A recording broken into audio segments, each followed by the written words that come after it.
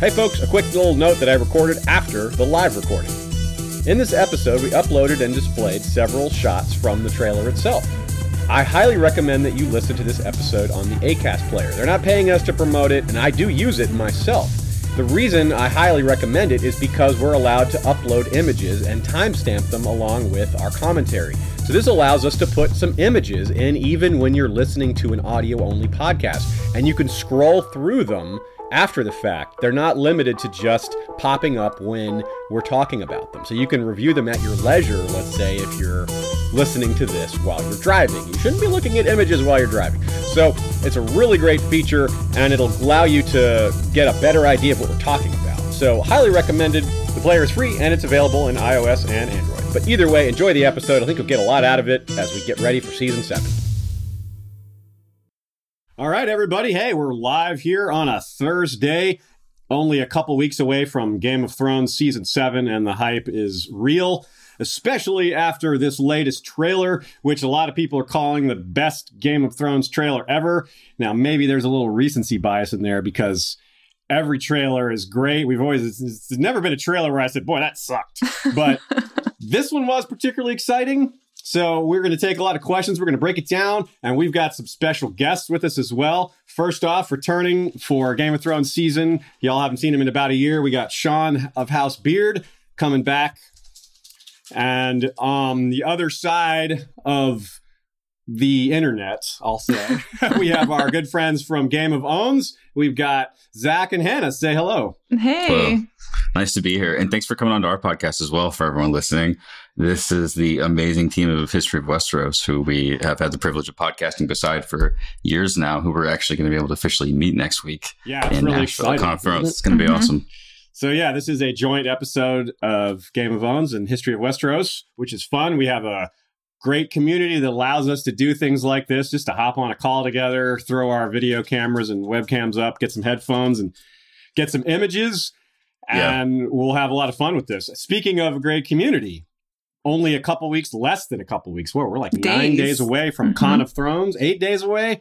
So all of us are going to be there, and we hope to see a lot of you guys there. How hype is everybody about Con of Thrones? I have to be there on Tuesday, so it's like a little lesser for me. You have to be there. You get to be there on Tuesday. Yeah. I was trying to find a way that I could be there on Friday, but I found out that it wouldn't really be possible. But we'll be there early, and you guys will be. I'm excited. I'm so excited. Yeah, we are too. It's going to be so much fun. The community is great. Being around a lot of people that love Game of Thrones and have an equal level of obsession is really just a unique experience that I can't really describe. It's just something you have to have for yourself. So hopefully we'll see as many of you there as possible. I, by the way, have been to that venue before, and it's an attraction. It's really impressive. Awesome. It's unbelievable how it feels like you're in a theme park, and it kind of feels like they made a theme park for a convention for Game of Thrones. As far as the locations are concerned, we've got kind of a mix of the if we're talking about the TV show, if we look at interior locations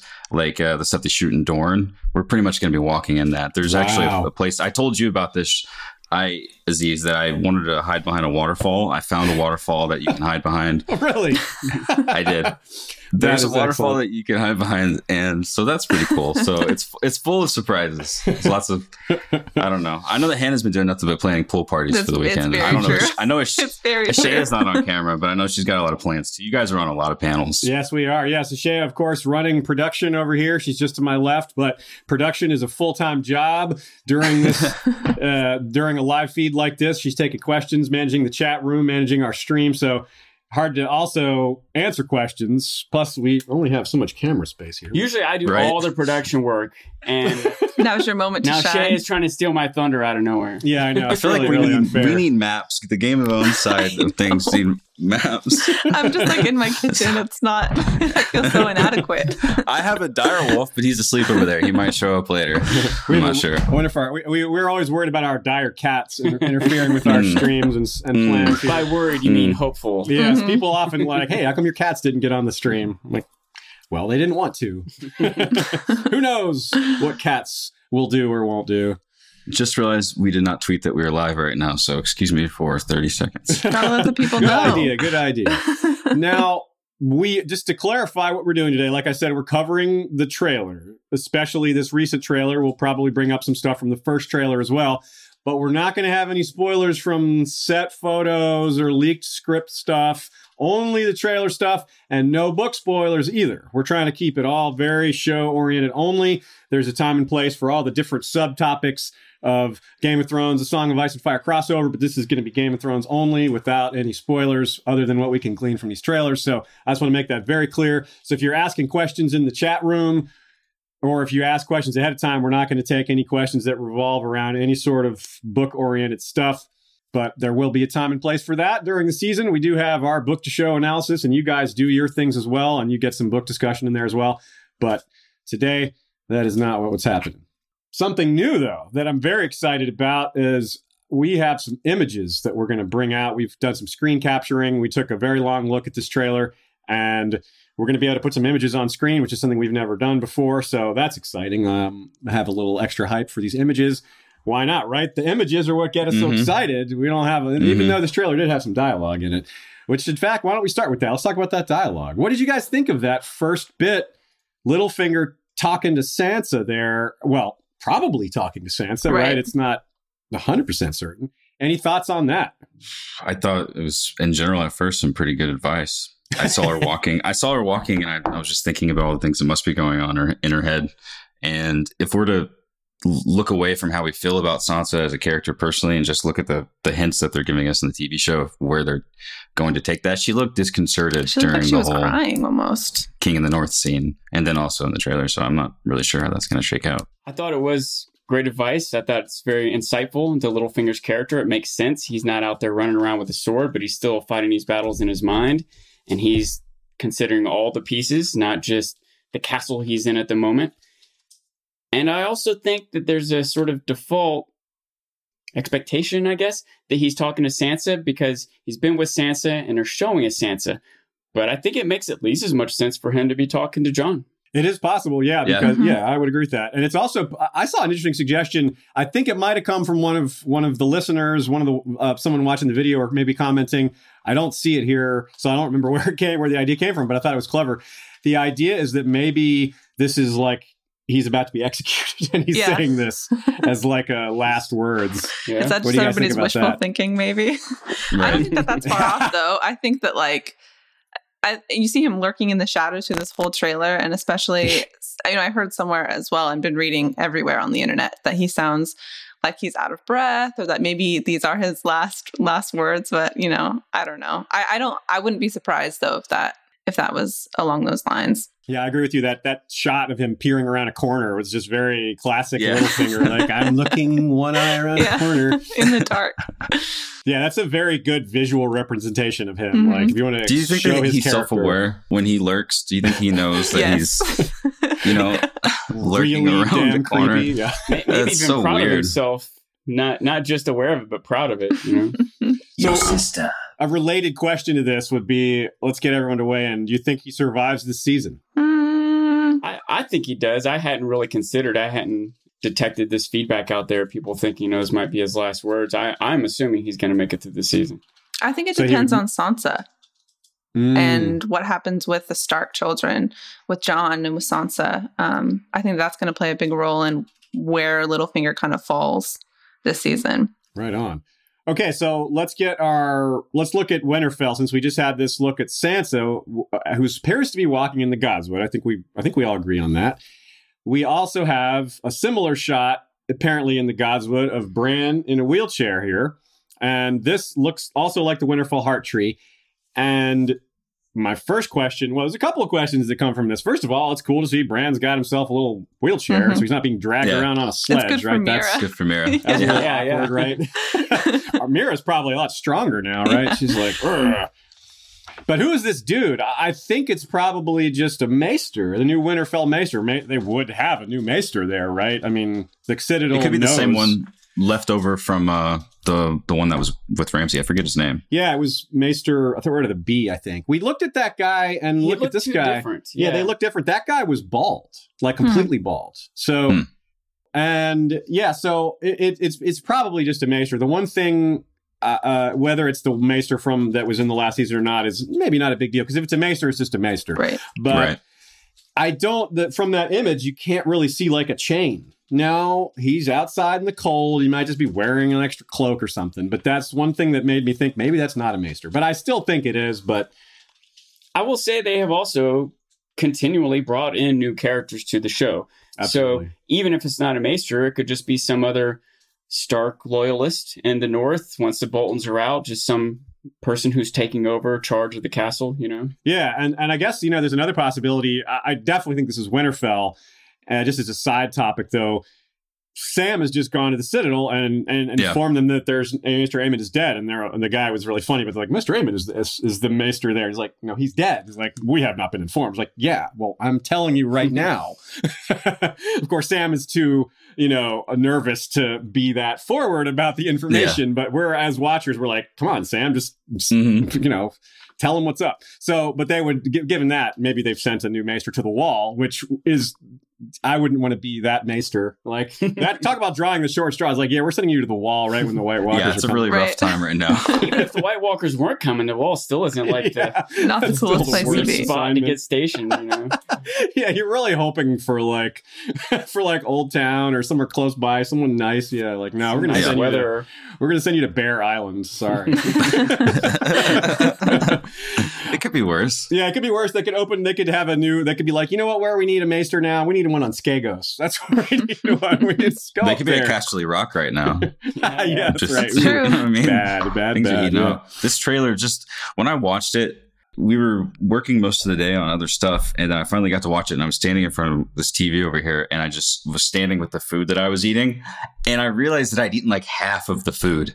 Like throughout the trailer, as it got increasingly more intense. Yeah, when Beric Dondarrion ignites his sword with some kind of pyrotechnical skills. Yes, well, you better believe that's one of the images we pulled. Yeah, when he did that, I was just like, this trailer's amazing. And then I don't know, I became really sucked into this whole thing, and I think that it's amazing. And I don't mean to cut into the conversation, but do you guys think it's the best trailer? Because I know we were talking about this off camera. Do you think it's the best Game of Thrones trailer? Does it really matter? But everyone's saying that. Everyone's saying that this is the one. I mean, I kind of think it might be. I think it might be. Really, a lot happens. It's very revealing without revealing things that we kind of didn't know were going to happen already. I think, you know, there's a lot of spoilery stuff in here, but huge spoiler stuff. Brand's past the wall, right? So, in fact, that's our next image. We've got Bran and Mira at the gate of the wall here.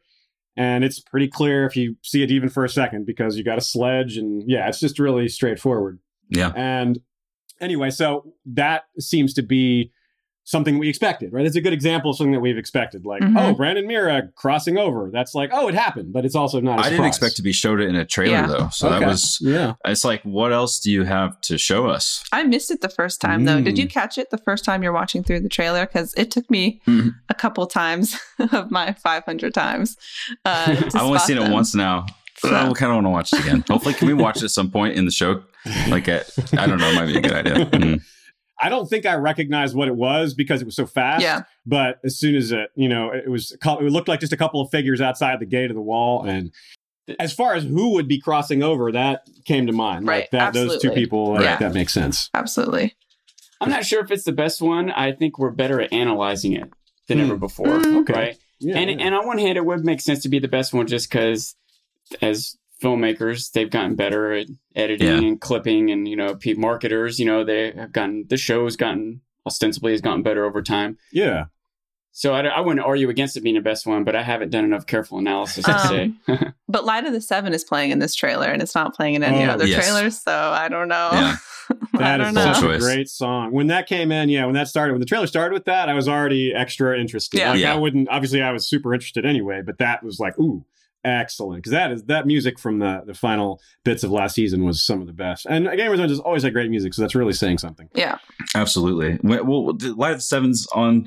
There are dragons. There's flaming fields. There's clearly soldiers in places that we've like. Is that ever going to happen? It's like, well, it is in this trailer, so yeah, it's going to happen. And it's just so it's like with the added weight. So the added tension for waiting for the launch of the season longer than usual.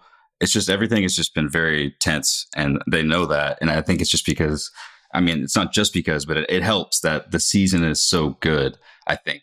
I mean, if the trailer looks like this, I don't know. It bodes well. I definitely agree. Yeah, it does. Okay, so I mean, at least it's going to be action packed. Yeah, absolutely. That's the thing. There's so many exciting things to show because we've, so many things are culminating, and that's just fun. Now we're going to go beyond the wall. There's a lot of these shots from beyond the wall, but first, before we do that, I want to ask a question from you guys, which is related to the audio elements of this trailer. There's two main things that are the audio elements of this trailer. The first was Sansa's while Sansa walking, Littlefinger talking, so we assume he's talking to her, but we've already discussed those possibilities. At the end of the trailer, we have Sansa talking, giving the Pack Survives quote that Ned taught Arya and in season 1, which is a really iconic speech, an iconic part of the Starks, because it's the whole lone wolf, pack of wolves concept obviously applies to them thematically. Any thoughts on who might she be talking to? And it's interesting, before you guys answer, I thought it was interesting the way she said it. She's not speaking with a lot of confidence. Her tone is a little low. So I don't know if that gives any clues, but I thought that was interesting. I was specifically wondering if this was advice being given to someone about sticking with the pack, or in memoriam to a fallen lone wolf. I was wondering if someone had been killed and this was her commenting on their death. Wow. Or if it was just someone wanting to go off and do their own thing and she was warning them, hey, no, we need to stick together. Especially because we get that shot of the rider on the horse as she's saying that. And so if that's supposed to distract us or supposed to lead us in the direction of what she's talking about. But I'm hopeful that it's a, pump up speech to Jon and sticking together as Starks, or as Starks. When you think about it, though, it might not. I mean, how many shots is Jon out beyond the wall? I know. It looks like he's doing a lone wolf thing, not sticking with the pack. So speaking of that, that's a good transition, a good segue. We have a lot of shots of Jon and his companions beyond the wall. There's some wildlings, there's some White Walkers, there's some whites, zombies, flaming whatever swords. You want to call them. And we have a flaming sword here. We have Beric's sword. This is clearly one of Jon's companions. This was my most visceral reaction in the trailer, was seeing this. I was like, whoa! Partly because it was, like we talked about, some of these things we only figured out after going back, freeze framing and looking closely. But in the moment of watching it all, that 2 minutes of excitement, that was just, whoa, the flaming sword is back. Hell yeah. It also makes you wonder who else is going to be back with them. Is Sandor going to be at his side? Is Melisandre going to show up there? We do have a shot of Sandor in the snow, which I believe is our next shot. And so it looks like this is, at least some of the group includes Tormund and Sandor and Beric, and there's a few others at least. But going back to Hannah, what you talked about, you mentioned something really that I thought was worth pointing out. You talked about that rider running away or fleeing, apparently, or going somewhere quickly. It sort of looks like Jon. Yeah. Maybe it isn't important if it is, because in all the other scenes, none of them are riding a horse. They're all on foot. So I can't quite figure out how that fits into everything. Someone on a horse riding, probably Jon, and then all these other beyond the wall scenes, no one's got a horse. That's the thing that worries me a little bit about that scene, and I'm going to make the assumption that it's Jon just because I'm just going to do that. I worry about him being alone. We spend the trailer with him seeing all of his companions, who he's with. Some people we know who they are, some people we don't. And then at the very end, he's riding off on his own. And so I think that there's theories, and the worry for some is that he's one of the only people who makes it out of whatever situation they get themselves in up there beyond the wall. So I don't know. That would be harsh. Yeah. If we lost Tormund and Sandor and I mean, Beric is already kind of dead. So I don't know. I don't know if that would be as tragic, but it's cool to have Beric around. I think Tormund and Sandor are probably a little bit more beloved characters but still losing all of them would be rough. But I guess, you know what? We got to prepare ourselves emotionally to lose some characters that we love. I think we all have to be ready for that. The wall is the front line, and it's full of characters who charge into danger as opposed to sit back and plan. I'm really worried about Dolorous Ed, right? I'm never worried about Ed. Ed always seems to survive, doesn't he? I hope that trend continues. So we have a couple of other scenes from beyond the wall. There's a lot of action shots. There's some from the previous trailer. One famous one was them forming kind of a ring, which is in this shot as well. But there's a later shot that's not in the first one, that has this sort of, the companions are maybe standing on a ridge here, some sort of ridge, and you can see Beric because you can see the flaming sword there. Now, let me jump in real quick. Something I forgot to mention in the beginning. If you're listening to this after the fact, if you're listening to the podcast and not watching, you can see any of these images we're talking about. They're going to be posted on our website. And Game of Owns, I don't know if you guys are going to put them up on your site as well. Yeah, we'll post them on Watchers, and we'll put a link to your website on Goo. Awesome. So everyone, you know what we're talking about, and a lot of you guys have already know what we're talking about because you've seen the trailer several times, and these things we're just jogging your memory by mentioning these shots.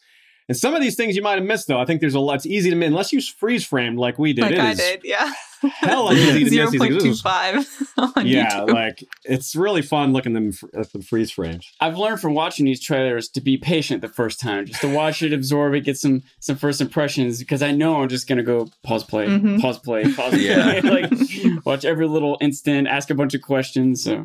So the shot sorry, go ahead, Zach. I was just going to say that is such a, I don't know if it's like that for every TV series, you know? Probably not. That is such a fascinating thing that we all do, that we can all be like, oh yeah, we do that.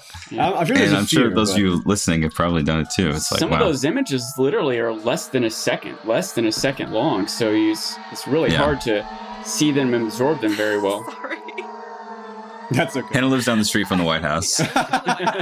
She really There's does. Something happening on down there. It's almost. So as you can see from the image we have here, the shot on this ridge with the undead, it looks like undead pouring down the mountain. Oh yeah. John, and you can see in motion that they're fighting. There's definitely fighting, but John has stopped. He's stopped fighting, and I think it's because he sees rescue has come. If you look closely at his feet, there's clearly an undead creature climbing, because you can see a spine, you can see a rib cage, but you also see a bunch of weapons. And at no point in the show have the zombies wielded weapons. They always kill with their hands. So I think that what we're seeing is these companions surrounded by undead, rescued at the last minute. So it's possible that rider we saw was going off to get help. Although rescued might be an overstatement. There's a lot in the background of bad guys. It might just be you guys joining the fray. Yeah. You guys don't remember the Whites or the bony guys carrying like little hatchets and stuff at Hardhome, and they were hacking the wall down? Oh, were they? Okay. Yeah, and I'm pretty sure they had weapons when they were fighting Hodor outside of the tree in season 4 because he was parrying them when Bran walked into him. Maybe I'm remembering wrong then. Okay, that's a good call. I might be remembering. At first they didn't. I'm remembering. No, you're right, because at first they didn't. I think I might also be channeling the books, because I'm almost positive they don't use weapons in the books either. It's hard. I don't think that they do either. And early in the show, I know that you're in the middle of a rewatch in the early parts of it. The first White that John was face down with at Castle Black, he was just a normal kind of book canon, handy White.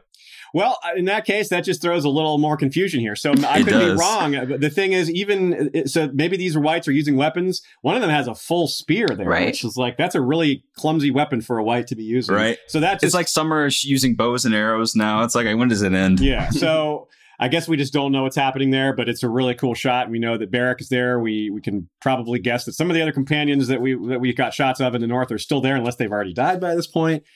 But maybe whether they use weapons is dependent on their nature before they became undead. Oh, right? Yeah. If it's just like random wildlings that were killed or died, as opposed to warriors, who were killed in battle, maybe they're going to come back with their weapons from battle. Mm-hmm. Or other brothers, rangers, stuff like that. Yeah. Ooh. Dude, this screenshot, this scene is going to be mind-blowing. Yeah. Mm-hmm. Beric Dondarrion, Jon Snow and company. Yes. On a ridge, surrounded by those things. Can't wait. Now, what we might be seeing is, speaking of help coming, what we see in this next shot is a raven flying over what looks like a battle. You can see a bunch of bodies, figures fighting down there, and it looks like it's still in the north. Now, I'll take a close look at this raven's eye. Mm-hmm. Now, look at the next image, which will be up shortly. Notice the eye has changed color. It has turned either a white or a blue. Now, if it's a white, meaning the color white, then I believe we're seeing Bran taking over these ravens. But if it's blue, which it's hard to tell from the trailer, it looks kind of bluish, then it could be Night King taking the ravens over from Bran, or taking them over, period. It's the worst. Maybe could both, or go back and forth. They definitely, from this moment in a trailer, go back and forth with these images of Bran and Bran's eyes, and then whiting over, and then back to the Night's King.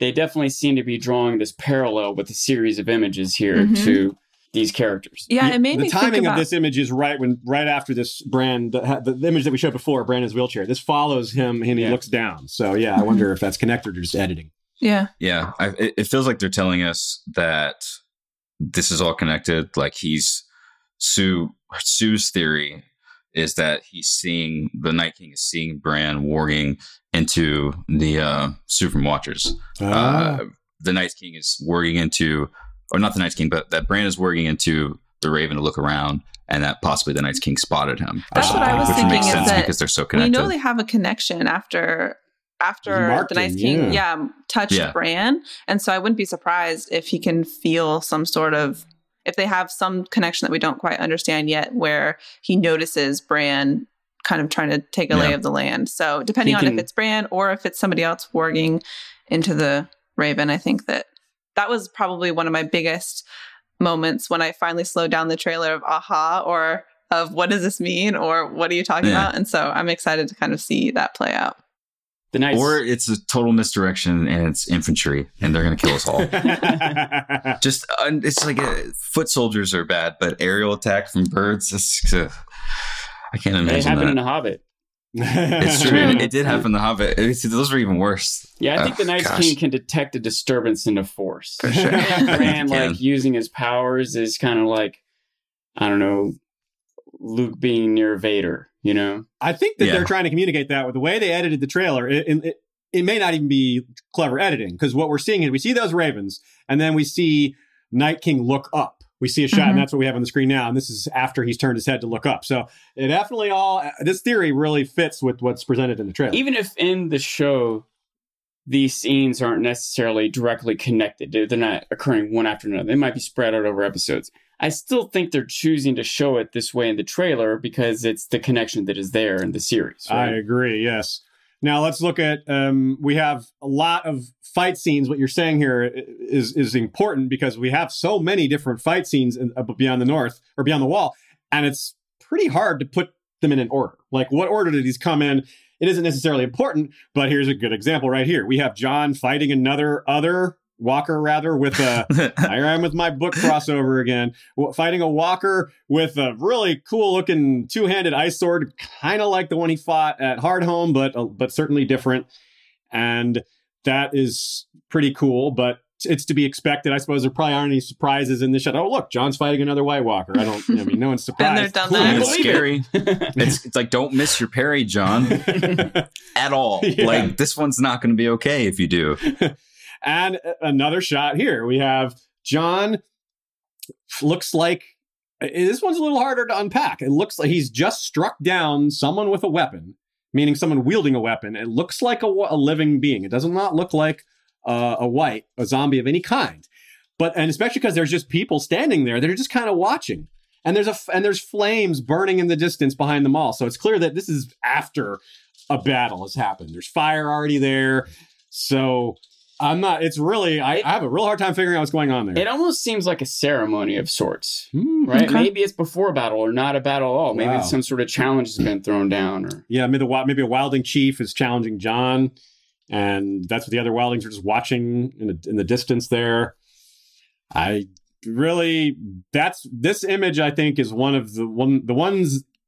It's probably the one that's made me think the most, or up in the top three anyway, because it's really confusing. And I think despite what I just said about the order of these being kind of hard to figure, I think this is one of the later ones, but we shall see. Any other thoughts on this image? I was hoping you would help us with it.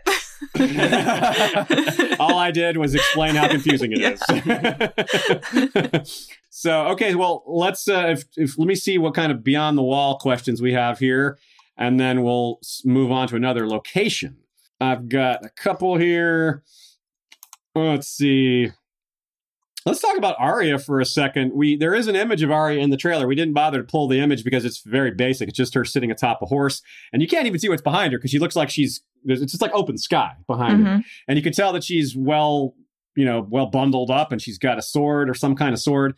And it looks like Needle, I guess. But the question here is from Urias Tosh. Apologize if I don't have your name pronounced properly. How will the Starks react to new cold as ice Arya? And how will she react to soft emotions again? That's a good question. Well, so where do you think she's going to get soft emotions from? Sansa? I think they're going to react to her. Reactions, maybe. So they're going to react to her by being like, I see you're with us now. No crying, no hugging. Her tears are frozen solid. Yeah. There's no crying in the north. Yeah. It's just a good way to scratch your eyes. Well, I know that everyone else is going to be crying. Everyone listening to this or something, you're going to feel some kind of emotion when Sansa and Arya finally see each other. Yeah. We've been waiting as long as they have. Yeah. You know? So it looks like we also had a question from Tracy McMillan here. It looks like we kind of answered this already. It looks like, she says, it looks like Bran has control of the Ravens. Do you think this is the case, or is it just the way it is edited? I think that is the case, although, like we said, it is possible that it's the Night King and Bran are kind of fighting over it, or like we said, maybe it's him catching, he's detected this disturbance in the Force, so to speak. And the second part of this question is that, could it be that she has learned details of Littlefinger betraying Ned? That's the piece that we haven't discussed yet. The next part of the question is, has she ordered him executed? And, well, this would be why she might order him to be executed, because she's figured out that Littlefinger was the betrayer of her father, and he's why, that's why he was executed. Yeah. Well, Bran might be the one that could tell her that. I'm not really. You guys have another way for her to find that out? Yeah, I was just thinking, I can't think of how she would know until you said Bran. Like, oh, that's a way. That's one way she could find out. Unless Littlefinger accidentally slips, which, I think that's less likely. Seems unlikely. It's hard to slip when you're peering around the corner. I don't think Arya would know either. Here's another thing. Arya's another person that would. I don't think she knows either. Yeah. Here's another thing, though, about Littlefinger's plot line is we've speculated that he's going to tell Jon who his real parents are. Yes. And would that... I don't see how that would get him killed. I wonder if it might keep him from being killed. Like, let's say there was some sort of heat on him. Even if it wasn't as serious as Bran revealing that he was behind Ned's betrayal, there still might be heat on him because people are suspicious that he's plotting Sansa against Jon, or that he stuck Sansa with Ramsay, different things like that. Still might bring heat on Littlefinger. I wonder if he might divert that by saying, oh, Jon, you should really be my best friend because I'm the person that can prove who your parents really are. Yeah, that could be really neat. I mean, I don't see why Littlefinger wouldn't buddy up with Jon, but I know that he would do it in the vicinity of Sansa, if that makes any sense. Also, I wonder if Jon will even accept this information. Like, realizing Ned's not his dad, he might not accept it, even if it's true or even if it's positive. It might be. In the first trailer, there's that scene of him slamming Littlefinger against the wall in the crypt. That's the speculation what that moment is. That's a very safe guess that he's been told something that is displeasing, or something that, or he's been insulted or something, But that it could be both too, because he might be insulted by being told that Ned Stark's not his father. I think that's going to be difficult. And I don't think he's probably. Sorry, you go ahead. No, you please I was go gonna ahead. say, if he is going to react in that negative way, I don't think that that's going to help his case of whatever else might be going on.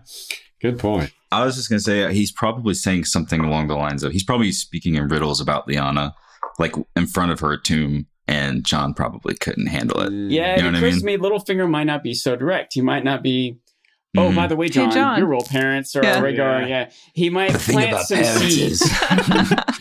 He'll be smarmy with it, no matter he might plant some seeds and let Jon come to his own realization. And Jon might be upset at first by the implication that Littlefinger is making, but as he pieces it together, might realize his true destiny. It would be funny if the reason he got mad was like, "Are you suggesting that my aunt slept with my father?" It's like, no. Only crackpot theorists come up and suggest that Ned slept with Lyanna.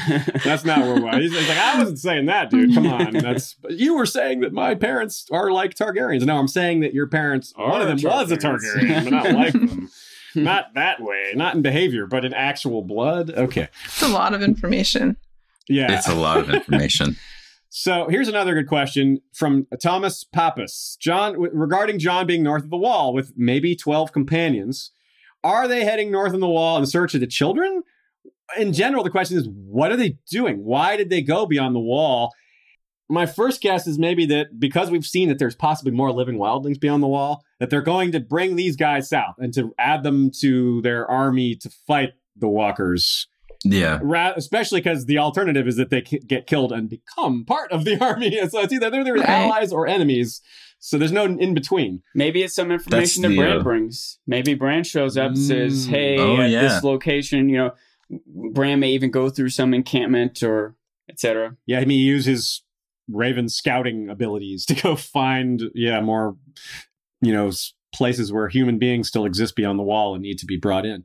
That would be really interesting. I wonder. But why did he take those guys with him? And why are they with him? Yeah, I wonder about that. Yeah. Well, maybe why didn't it happen sooner? Maybe Jon ran off on his own with a horse, and a team decides to follow after, and then they all get trapped. Maybe. That's another idea. Mm-hmm. Yeah, definitely possible. Maybe he found out his true parentage, and he decided to piece the heck out of there, and everybody joined the Brotherhood without banners. And they go as far north as we can. There was a tree beyond the wall where they went to take their oath, right? Yes. Maybe Jon does go out to that tree to find answers, And they're like, whoa, they're right here, so close to the wall already. And that's when things go wrong.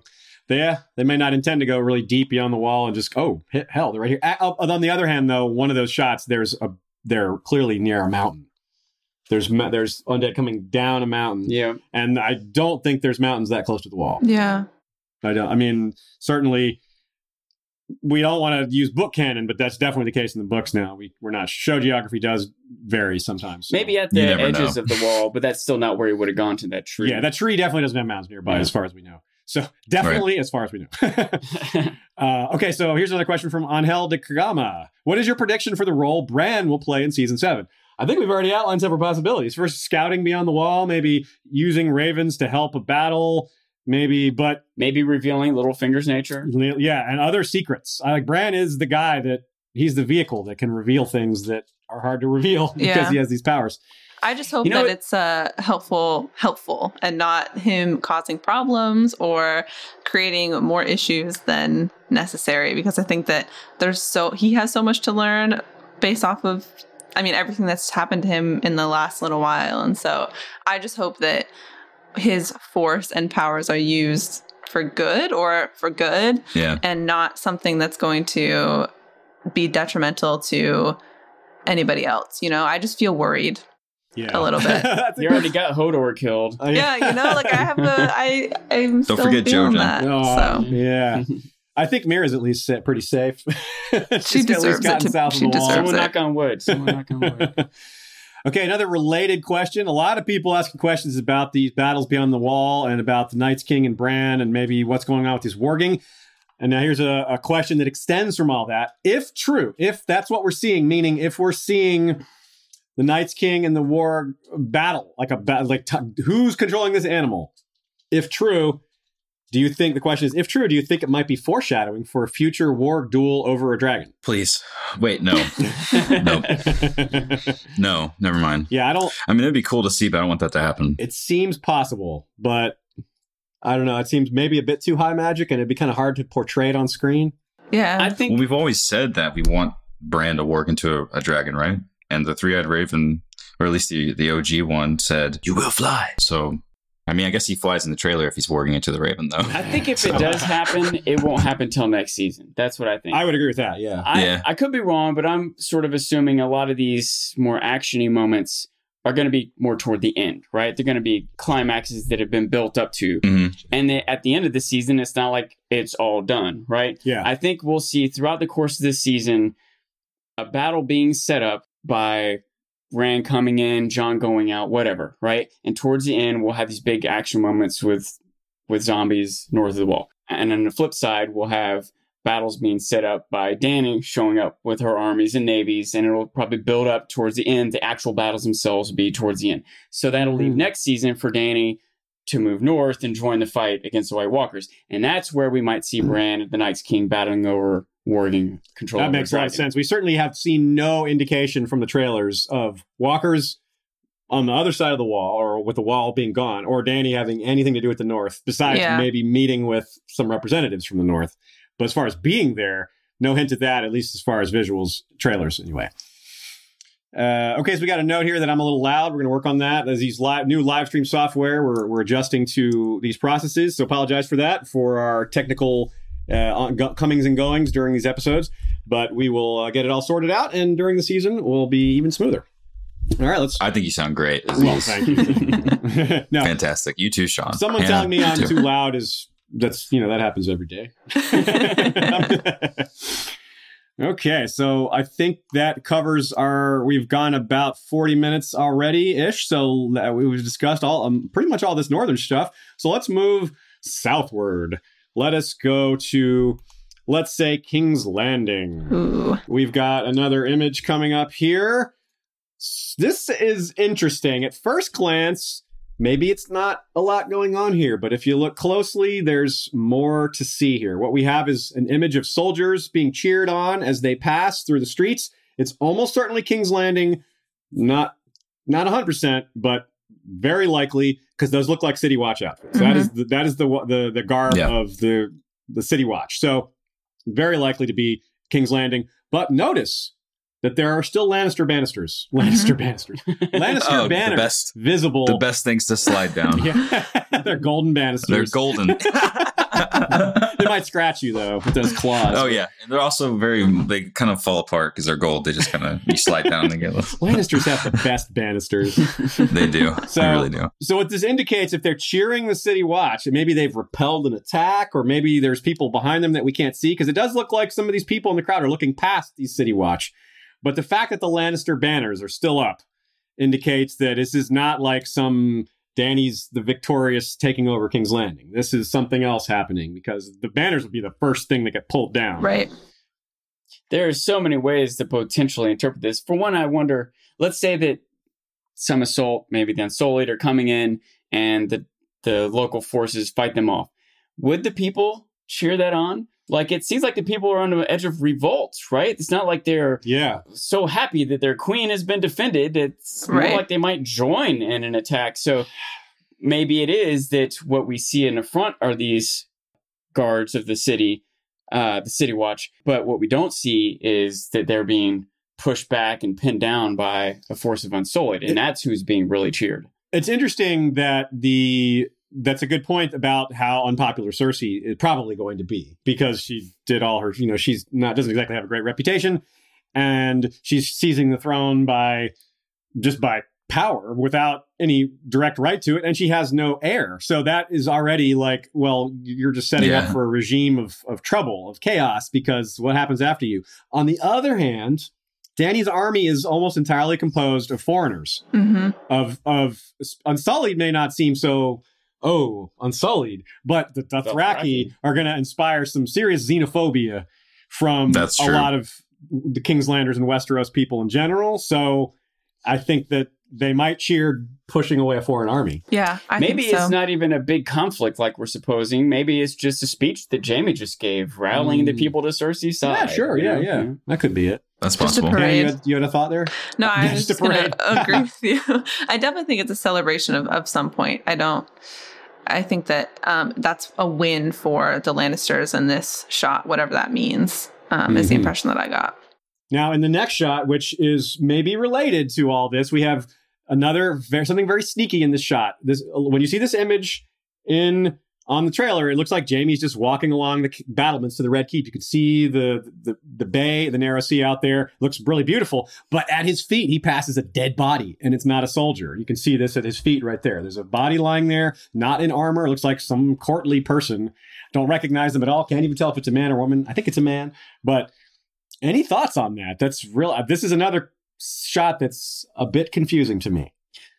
Well, you can imagine if there is some force that breaks into King's Landing, like maybe not this all-out siege of thousands of soldiers outside of the Red Keep, but 30 guys sneak in a secret passage and go up a stairwell and through a corridor and seize Cersei, kidnap or murder. And Jaime's following up on this. Maybe that's a thing that's happening here. Maybe they attempt to get to Cersei but don't get there. Maybe they release some other prisoner.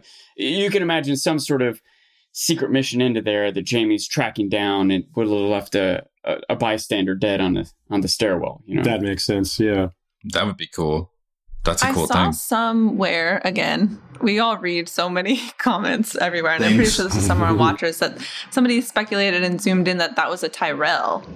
But I don't know I don't necessarily know what that would mean, or not many of those left. Yeah, that's kind of what I was thinking as well. But I thought it was interesting, and that doesn't answer any questions, but I thought it was worth interesting. Considering for sure. Yeah. Another thought on the prior scene with the cheering crowd, it just occurred to me, is it maybe that's the arrival of Euron. In fact, maybe that's being announced, an alliance. We have this fleet coming, so that's another thing that might piece together well, right? Certainly. It looks like we've got Euron. We've got a shot of Euron later, but we've got this huge Greyjoy fleet. You see it approaching, and it's just really massive. It looks like the 1,000 ships.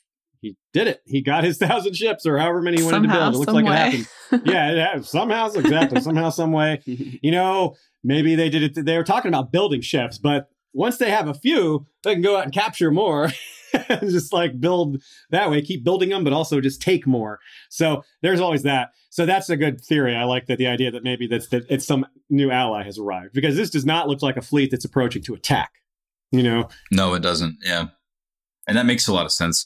I don't want to get too much into book stuff because I know we're not supposed to do that today, but the repurposing of Euron for that, I mean, I can't really think of any other thing that he would do. Yeah. And in fact, there are certainly other shots that we're going to get to here very shortly that indicate that Euron is fighting people who are allies of Dany. So it certainly makes sense that, your enemy, the enemy of my enemy is my friend. And Dany is an enemy of Cersei, and Dany is an enemy of Euron. So the two of them teaming up makes all kinds of sense, especially since the enemies of Euron have teamed up with Dany too, Theon and Asha, who we have a shot of them coming up here in a minute.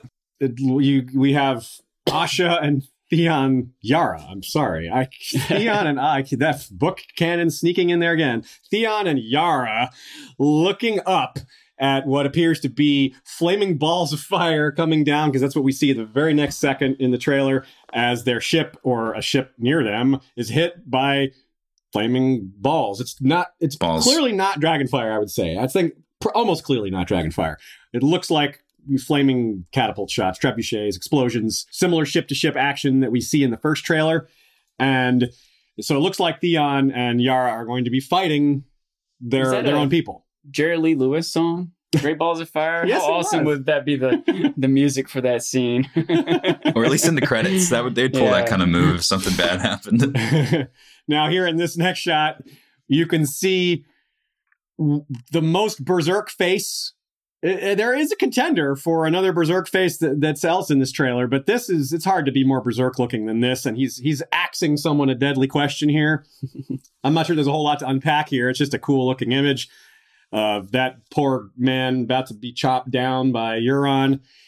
Any thoughts on this Euron plot and Euron and Theon? One thing I want to ask about that image. Physically, where do you think they are? They're on, I think it's ship to ship. Yeah. On a ship? Yeah. Okay. Yeah. That's what I was like thinking. Some of the other images show like men crossing from one ship to another, things like that. I thought it might be possible to confuse that the way that the Iron Islands are all these towers with rope bridges between them and water. I thought that too in the first trailer. They could be fighting on one of those structures and not a ship, but it's absolutely possible. All the fire everywhere makes me think it's ship to ship battles too, because like Pike being on fire doesn't really work because it's stone, If it's, I mean, unless it's a dragon sitting on fire. It's probably that could happen. Yeah, and it's probably out in the narrow sea. Yeah.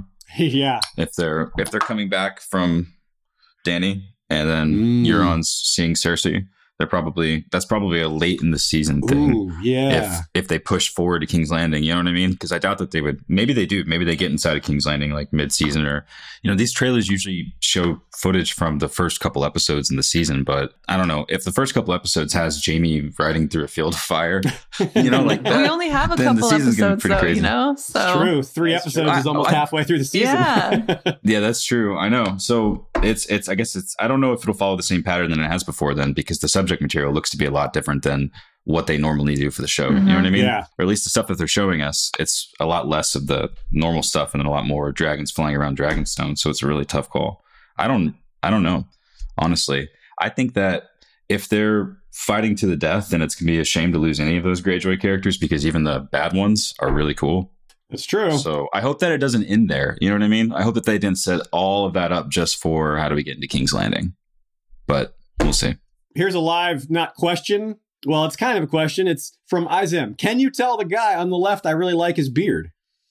Yes. Tell me. They really like your beard. Okay.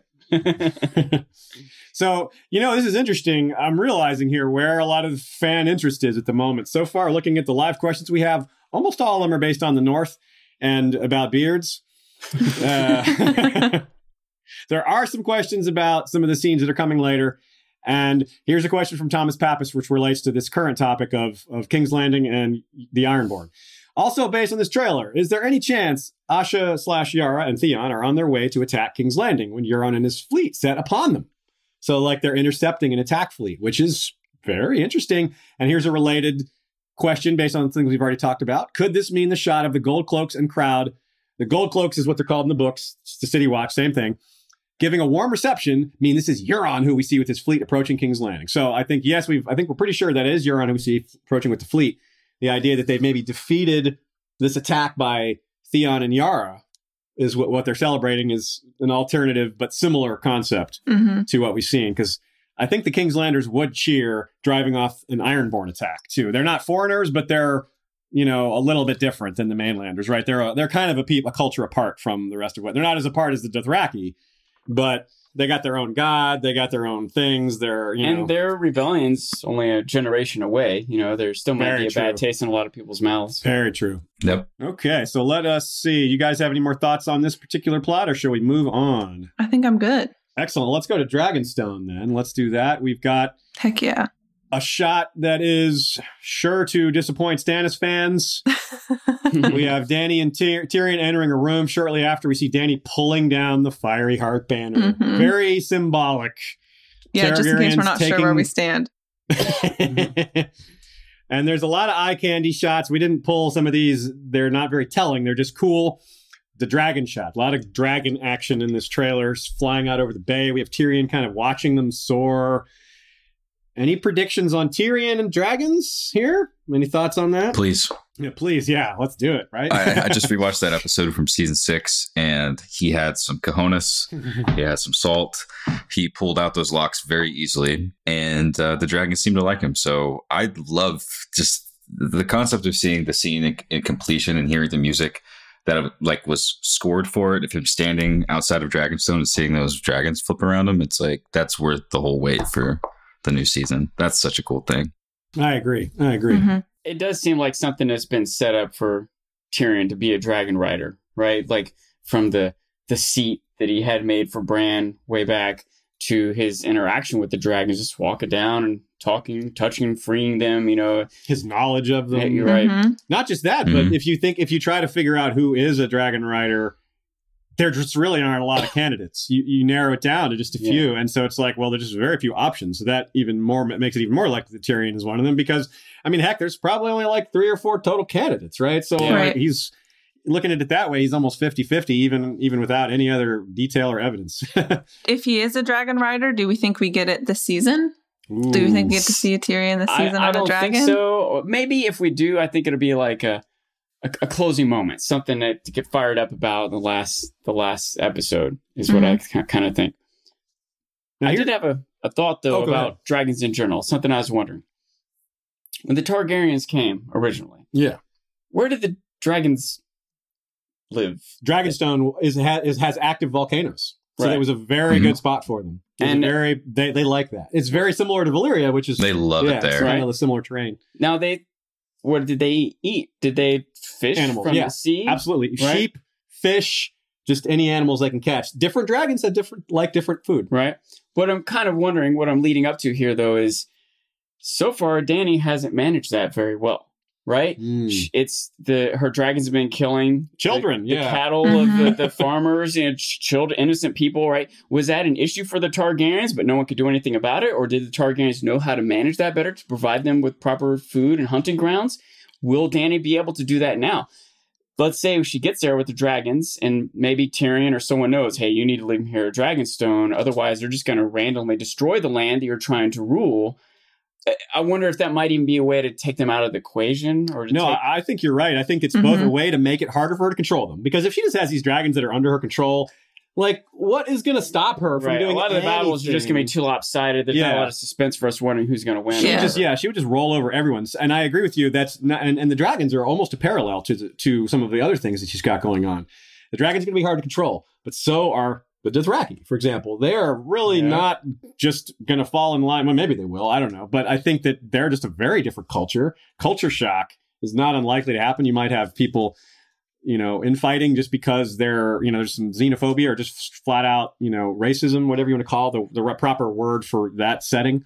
It's been sort of a common theme throughout that Dany has this ambition and this drive and commands a lot of respect, but also doesn't have a lot of experience. Yeah. And sometimes things that she didn't quite account for end up, hurting her cause. Mm-hmm. And I can see that continuing here with the dragons that on one hand are her great ally and not wild card, but trump card.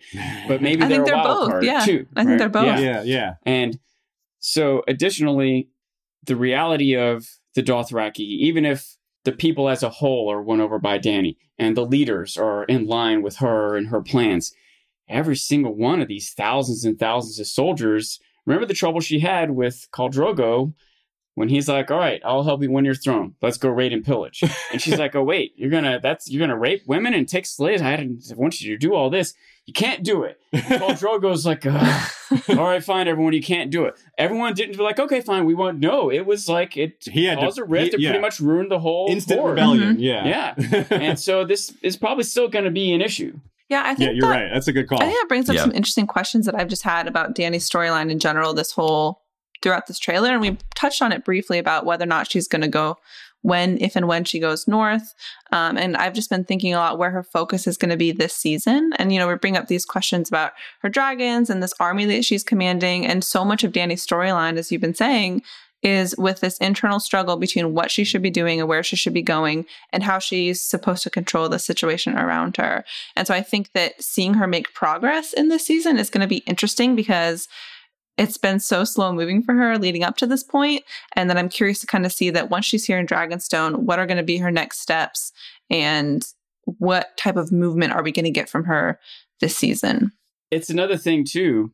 She just has this idea in her mind that she wants to go back to her home and sit on the Iron Throne, right? Yeah. And she's been warned by Tyrion and some other people, like, there's more to it than that. You know what I mean? Like, you can win this battle, but ruling this land's a different thing. I kind of hope that'll be a lot of the struggle this next season. That's exactly what went wrong with Robert, right? He was fantastic, and that's one of the very early themes of the show. Is like, Ned, we were better people when we had a challenge. Yeah. We had something to do, a purpose. And now, look at us. Well, Ned should be like, look at you, man. I'm doing fine. But really, the point still remains that it was, it was Robert was a warrior, not a king. Mm-hmm. Dany is not a warrior. But she has not learned how to be a queen yet. She is getting there. She's learned a lot of things. She's come a long way. But like Tyrion says, you don't, she may as well be Jon Snow. Like, she has this warrior mentality as much as she has a lordly mentality. Yeah, and she does that. And she does, that's a good point. And she wants to learn. She has some humility in terms of that. She knows she kind of knows she knows nothing. It is a thing, It is a thing I try to keep in mind sometimes. Like, what are you doing? How could she think? What was that stupid thing? Well, she's like 19? Yeah. Not even. How much am I expecting of her in the first place? But that said, it's all the more reason for her to take counsel. Mm-hmm. From Tyrion. Even if there might be a good reason why she's making mistakes, it doesn't make the mistakes okay. It's still going to have negative repercussions. And so... Now, the majority of the Dany shots are at Dragonstone. There's a few elsewhere, but I believe all of them are on when she's on Dragonback. We'll get to those in a bit. And this one here that we have on screen it looks at first glance like another shot of Dragonstone. You see a lot of these like rowboats coming up, but what we've seen here, you see a man kneeling. He has just dropped to his knees and he is staggered towards the water. The background doesn't look the same as the Dragonstone shots either. I think this is the Iron Islands, and I think that might be Theon. I agree with Theon. I didn't think as much or piece together where they might be, but if it is Theon, it makes as much sense for it to be the Iron Islands as most anywhere. If that is the case, this might be a very late in the season shot. Yeah, any other thoughts from you guys? No, I had a lot of questions about. I had thought that could be Theon as well, just from the way he falls. But yeah, in terms of location, I've got no idea. You can't. So it's tough to tell. Who is everyone hoping it is? Let's say it's not Theon. Who are you hoping it is? Anyone? I don't have another. Does it start with a G? Gendry, yeah, I was going to say Gendry. Get hype for Gendry. Bring Gendry. What was it? Donald Noy forged Robert's Warhammer. That's a smith who was cut out of the show. He worked at the at the wall. Maybe we could have Gendry forge something for John or Danny or somebody. Or Sam. Or Sam, yeah, Sam. A big old suit of armor. Two of those people you mentioned already have Valyrian steel swords. It's true. Yeah, Sam. You can never have too many.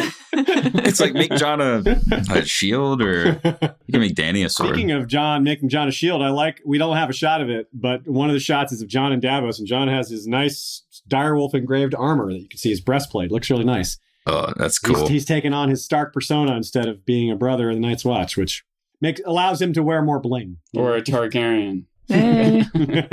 So the other really major set of scenes, not all of them, but the majority of what's left in this trailer is focused around what appears to be what we'll call the Field of Fire. The Field of Fire was a historical event in the Conquest. Aegon the Conqueror, basically what he did was he gathered his army. It was much, much smaller than the combined forces of the Reach and the Lannisters, or the West and the Reach. And 2 kings participated, both of the kings of the Reach and the Rock. And what Aegon did was he burned the brush. He had his dragons light the brush around the battlefield so that it would both put a lot of smoke out and create walls of fire that would, make cavalry maneuvers more difficult. And it seems that we're getting a replay of this. Because a lot of these exact same elements are there. Not necessarily a king of the Rock and a king of the Reach, but we do have Jaime leading the army. Do we have that image up on the screen, by the way? Oh, yeah, we have this image here. We have Lannisters bracing for a charge, and it looks like Dothraki coming into field. And you can see the firewall that I'm talking about. What you're describing now is that Field of Fire. When I, the first watch through, when this image barely lasts a second, I thought that was Barrick's sword. In the midst of this what's battle. he doing down there? Yeah, Barrick is everywhere. Maybe I still kind of wish that's what it was. You can believe whatever you want. There's no wrong answers. Yeah. Some of the other action shots that we have from the scene that we don't have images of that will jog your memory. We have Lannister archers directed by Jaime. Then we have a bunch of Unsullied being shot down by our arrows, which is probably a connected thing. And we have Unsullied in rows. We have Lannisters bracing for a charge, but with helmetless men standing behind men that are more fully armored.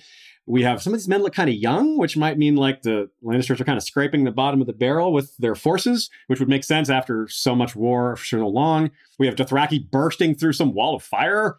We have Daenerys on her dragon. You can see her very tiny at the top of this dragon above these Dothraki. I think it's really cool. And that reminds me of the Field of Fire, which is also, historically speaking, the only time that Aegon deployed all 3 of his dragons. Mm-hmm. So if that's what happened, if we have that repeat of history, that means we'll have 3 dragon riders by then. So I'm kind of guessing maybe we won't. Yeah, that feels like a lot. Whoa. 3 dragon riders by the end of the season does seem like a lot. Yeah. Okay, please. Yeah, that would be amazing. Yeah, let's do that. Let's do that. Let's call them up and be like, hey, y'all, if that's not what you did, go ahead and change it. Yeah. Do a quick little CGI. Wow. I didn't think that I would see Tyrion riding a dragon until the promotional footage for season 8, which would be coming out in like 2019. Yeah. So this is a exciting prospect. Well, it does take time to tame a dragon, I hear. So an extra season in between, or extra year in between, makes sense, right? Yeah. Now that makes a lot of sense. We've got another image coming up here that this is actually kind of heartbreaking. I think this image is very sad because it's clearly after the battle has raged on for a while. And Jaime in all these other shots is guiding the action. But in this one, he's charging alone. There's another shot of him with his intense face where he's charging, looking really intense. And he's charging through this hellscape of what was a battle. There's bodies and corpses everywhere. And really, this to me has all the feel of I'm going to go out fighting. We've lost, but I'm going to die with a sword in hand and, spear in hand and a curse on my lips, which is, it's a thing. And so he's like, we've lost, but I'm going to go fighting. I'm going to die with honor. I'm going to die gloriously. What do you guys think? Is that? I hope there's something I missed because I really think that's what's going to happen, but I hope I'm wrong because I don't want Jaime to die. Me neither. Even if you're right. So you guys are you guys Jaime fans? Sorry. Who isn't? I'm a Lancaster Wildow fan. I'm a Jaime fan. I think I'm a Jaime fan. Yeah. Jaime's a good character.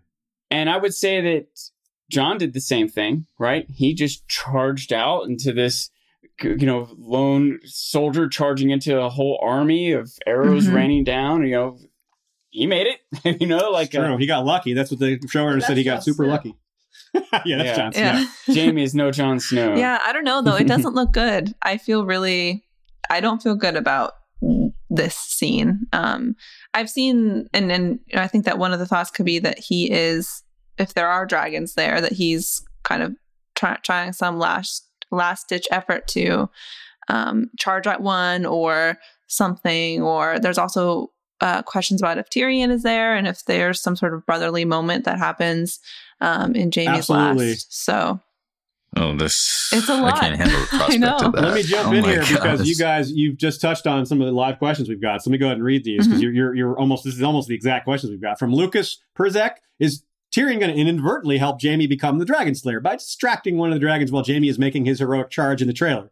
Also, question from Jared Barger: in the trailer, is Jamie holding a spear rushing at a dragon? Mm-hmm. You know what? That it does make a lot of sense because what did Jamie do at the Whispering Wood when he realized he was going to lose? He's like, well, my one chance is to kill Robb Stark. Exactly. He made a charge at Robb Stark and tried to kill him. He's like, well, we're going to lose this battle unless I kill Robb Stark. Yeah. So maybe he is trying to make... The problem is, dragons fly. I know. They fire and... It's a lot harder to, and Jamie didn't succeed in killing Robb Stark either. And he had his other hand then. Yeah. So I think it's worth noting a lot of these questions that we're asking, the fact that we're even asking them kind of moves past questions that we had been asking about Jamie in the past. Yeah. Is he going to stick with Cersei? And it seems like if he's fighting these battles on behalf of the Lannisters, he's sticking with Cersei. Yeah, that's a great point. You're right. It is. Yeah. Also, I think there's something that we're all remiss for not mentioning. I guess it's probably because we don't want to face the truth, but if Jamie's riding like this so viscerally without Bronn in a place like that, what does that mean for Bronn? Yep, good point. Especially because we saw him in one of the earlier shots standing beside him. Yeah, he's Jamie. He's with Jamie when he's guiding the archers. Mm-hmm. Yeah, you're totally right. So, damn. So if Bronn dies, we riot. Yeah, that's one of those characters that's one of those that's we had him on our list in season 5. We thought Bronn was going to die in season 5 in Dorne. We thought Bronn was not getting out of Dorne alive. So he's already been on borrowed time, it feels like. So, yeah. That's fair. I think he did too. Yeah. So that's fair. But still, it's going to be painful if it happens because Bronn is hilarious. He's a great character that's, I would say he's a good person. Most of these people are not good people. Yeah. These characters are bad. Like I said I like Jamie a minute ago, but I don't think he's like a good guy. He's great. It's like he's interesting. He's compelling, right? Yeah. Yeah. Bronn is one who I'm going to say doesn't pretend to be on any kind of moral high ground. Right. He's utilitarian. He's, if I have to kill someone, I'll kill someone. If I'm getting paid money to do it, I don't care what the motivation of the payer is, as long as I get the money. Many of the characters are great in many ways, and that's part of why I like the show so much. Speaking of characters in struggle, we have a question from Borat69able. Nice name. Will Tyrion be conflicted as he sees the terror brought on by the dragons and Dothraki? Will he possibly change sides? Will he be like, look at all this destruction? It's like what Dany was like, I didn't sign up for this when she was like, when she told Drogo, like, let's go take the Iron Throne. It's like, wait, all this raping and murdering. Maybe I should have seen that coming, but I didn't.